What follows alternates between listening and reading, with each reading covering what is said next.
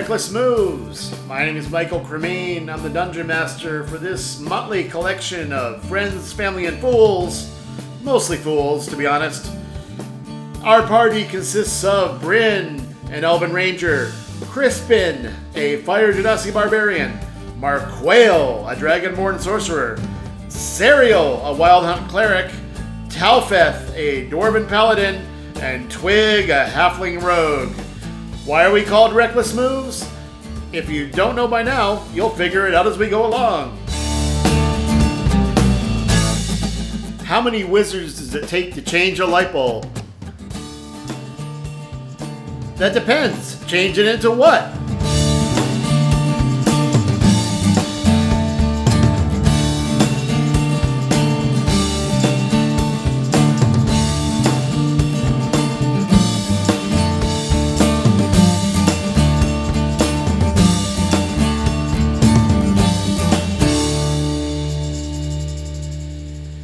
Welcome to a Reckless Moves session recap.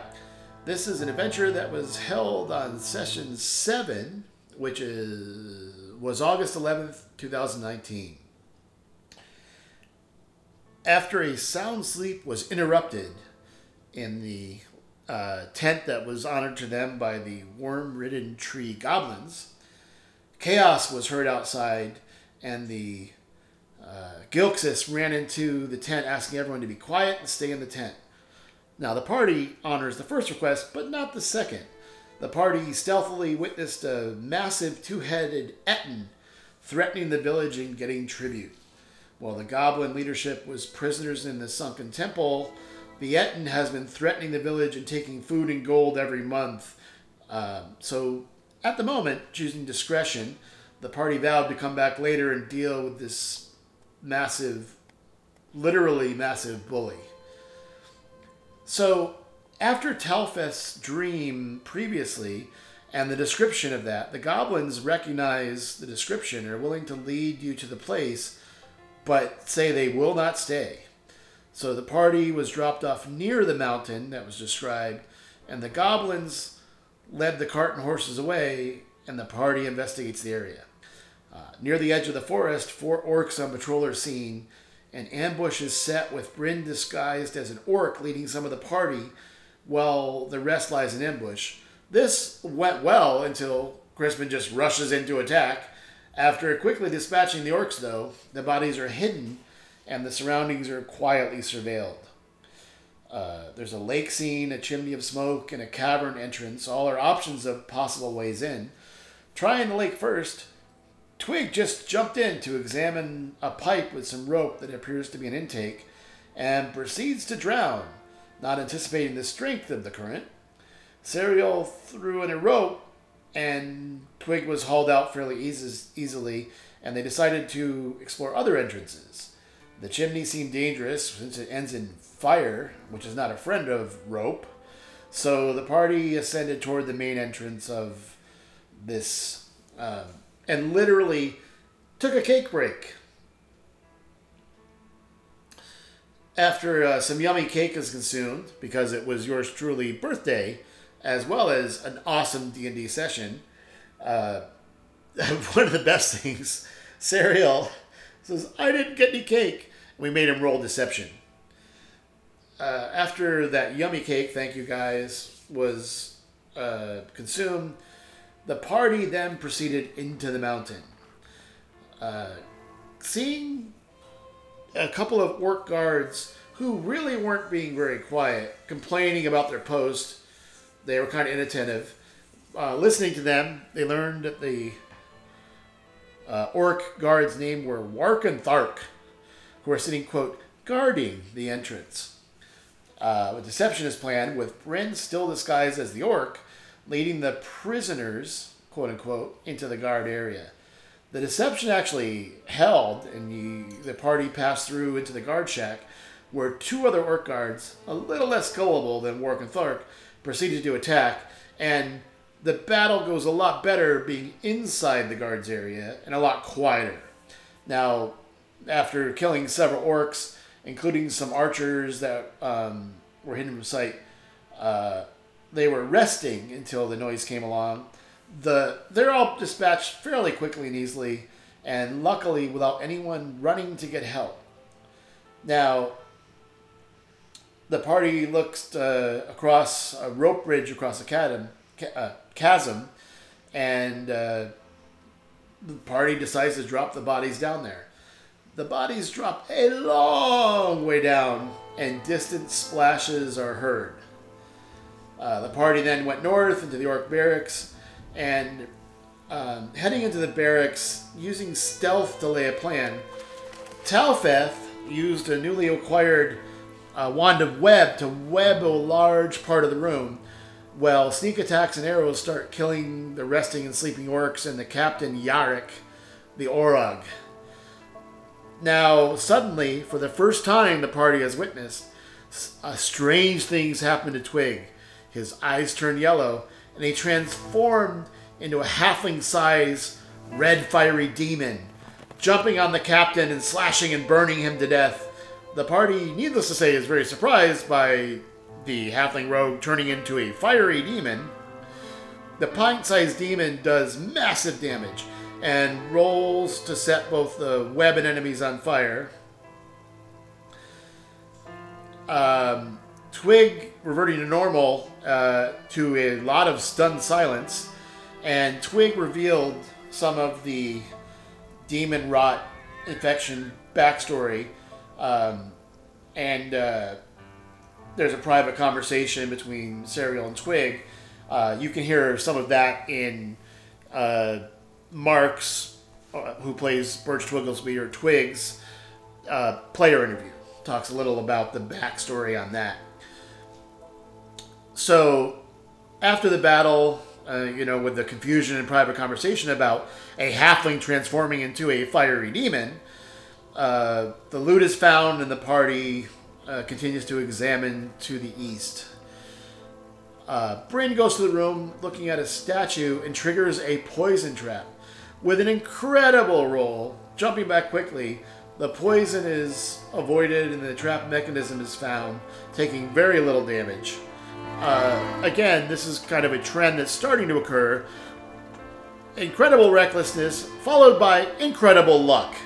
And fantastic rolls, lucky rolls, with sometimes people's lucky feats helping out. And the party proceeds to listen at the next door, and the door swings open, and two direwolves rush to attack. Holding their ground, the party sees what looks like a chieftain in this area named Ulf.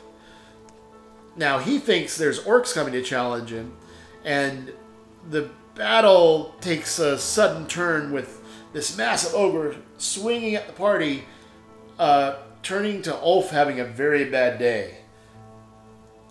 He finds himself suddenly doing less damage with a particular spell cast on him, and slowed with another spell cast on him, and seeing one wolf die and the other slink off, he yells for Vok and Thrag. Ulf does his best, but is brought down by the party. His shock at both seeing this band of party instead of orcs, and a further shock of meeting his untimely demise. After the battle, with one direwolf dead and the other one slinking off into the corner, the party sees the one called Thrag on the edge of death, and the direwolf, without an alpha, accepts his death and lies down, until the most surprising move of the campaign thus far to me, the party decides to help the direwolf with I would only describe it as miraculous rolls of animal handling, healing, and feeding, all going well. The party actually starts befriending Thrag the direwolf as a companion, and the battle for Thrag's affection started then. So you would have to have been there, but this will be an ongoing thread. You'll hear more of this when we started doing the podcast. But in this recap, I can just say that the battle between Twig and serial over who's Thrag's alpha, who's Thrag's favorite, starts ensuing. And the party does finally, after that extensive battle of their way into Kundrakar, finally does settle down, barring the door and getting a rest. So the questions at the session were, did the party really just get a direwolf as a companion? Was it a good idea to drop 7 bodies down a chasm and into an unknown water source? And, what other treasure and danger lies ahead? We'll learn more in the Session 8 recap. I'm Michael Cremeen, Dungeon Master Reckless Moves. Talk to you soon. This is a session recap for Reckless Moves. This is Session 8 that was played on August 25th, 2019. When the session begins, after resting in the room, after befriending Thrag the direwolf, the party proceeded deeper into the mountain. Now, Bryn has amazing dark vision and stealth in darkness. She scouted ahead, basically finding 4 orcs lying in ambush, having heard the noise. Now, ambushes generally don't go well when you know they are there. The party actually baited the orcs into their ambush, reversing things and dispatching them in short order. Scouting ahead, a large room with a cage in the south is seen. With the coast clear, the prisoners, 2 humans named Garadil and Kurana, are rescued. Unsure of the safety outside, it is suggested by the party for the prisoners recently freed to stay in the barracks, and they talk amongst themselves. They decided to wait 1 day, and if the party doesn't come back, they're probably dead, so run. The party moves deeper, finding a secret passage leading into a hidden lair of a female leader, Burdug the Shaman, who is a member of the I Am Grumpsh, and 2 bodyguards. A battle ensued, several strong range attack with some clever melee positioning.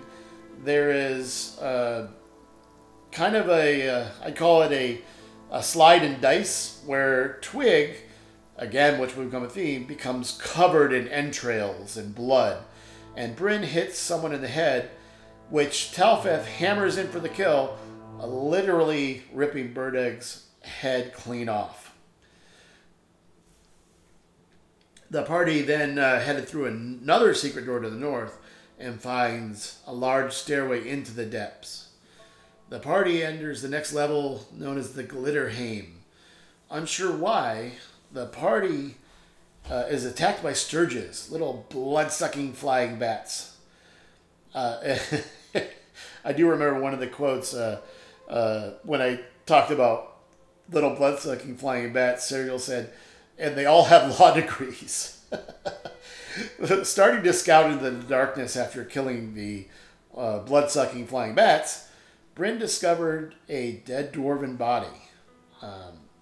Scouting the darkness, though, seeing a pouch, the stealth is attempted. However, failing the stealth, the gold makes a noise, and Bryn is swarmed by sturges, the blood-sucking flying bats, and run back to the party yelling, "Sturges!" attracting even more sturges by the yell, because in caves, noise carry very well. And then a very chaotic combat with a bunch of sturges, 10 to 12 of them, broke out. Minimal damage to the party, though, dispatching all that. And I can't recall any time that many people have fought and died in one combat. So, heading east, the party sees something moving. Unsure of the enemy, they move ahead and are attacked by chameleon-like troglodytes who blend into the rocks. Trying to locate the enemy, they split up and scout ahead. Crispin does perceive some movement and swings at something blindly. Crispin hits a rock and killed it. The troglodyte fell down dead. The remaining troglodyte, still unseen, is not found until the party hears a click, and a roar, and a large brown bear that has been in a cage attacks the party. Twig hops on Thrag, attempting to launch off a wolf to attack, which does work. Everyone's shocked as a launched halfling off a direwolf does a pretty good attack. Everyone else does very good damage, and the final blow is given by Thrag the direwolf, who rips out the bear's throat.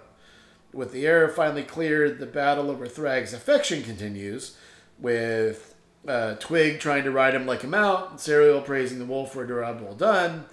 The party now, having gained some experience for the first time, levels up to new abilities and experience. The next room the party encounters is very curious, covered with a yellow substance. Serial noticed something isn't right with Serial's ludicrous perception, and Marqueo recalls doing a check that this might be fungus and could potentially burn. So a lot of damage and potential death is avoided by burning away the poisonous fungus, and there's a statue holding a blade. Locating a +1 longsword bearing the mark of Durgadin, a beautiful steel and silver helmet is also on this statue. Moving further into the Glitterheim, an underground spectacular oasis is found, with the ceiling glittering, the entire place glowing with a faint phosphorescence. The ceiling is about 50 feet up and bright, flecks and gleaming stone formations visible in the distance. Patches of strange fungi dot the floor, leading to a lot of jokes about fungi, including stalks standing as tall as a human or much taller than a halfling, and glowing puffballs almost a yard wide. Exploring, largely staying on the footpath, the party moves ahead. To the east, large stone doors and a locker found. Noting this for later, with Bryn scouting to the south, she finds a very long and slippery tunnel ending in a waterfall and a circular stairs down. Almost finding the quick way down via the waterfall and a large drop. With dark vision, she didn't see the moss and how slippery it was, but saving in the nick of time, she lives to report back to the party. Heading west, Twig stealths ahead and spots some Gricks, who are kind of nasty creatures, who are getting ready to hide and ambush the party. Bryn, with a new kind of step move, Misty Step, acts as bait to draw them off, and the Gricks are handled quite easily. Moving up, the party finds a burial chamber for dwarves with ornate stonework decorations. 23 of these sepulchres are standing here. The lids are carved with the likenesses of grim dwarves in armor. Dwarvish runes on the front of each tomb appear to represent the names of the occupants or the intended occupants.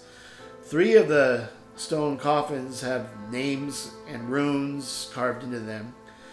Talfeth translates that this is Durgadin's clan, with additional runes recording the occupant's date of death and the great deeds the dwarf performed in life. Also carved into these 3 coffins is a warning that doom awaits any who dare defy the honorable dead. So with the names found of Borgol and Garen Orkdoom and Numik the Unlucky, they decide to not defile what we find is Talfeth's ancestry in Durgadin's clan. The party, finding themselves in a little bit of a need of a rest, decide to take a short rest in the statue room, now cleared of that poison fungus and fairly easily defended. They take a short rest, and that was the end of the session. We'll find more next time in session 9. Once again, my name is Michael Kermeen, Dungeon Master for Reckless Moves. Talk to you soon.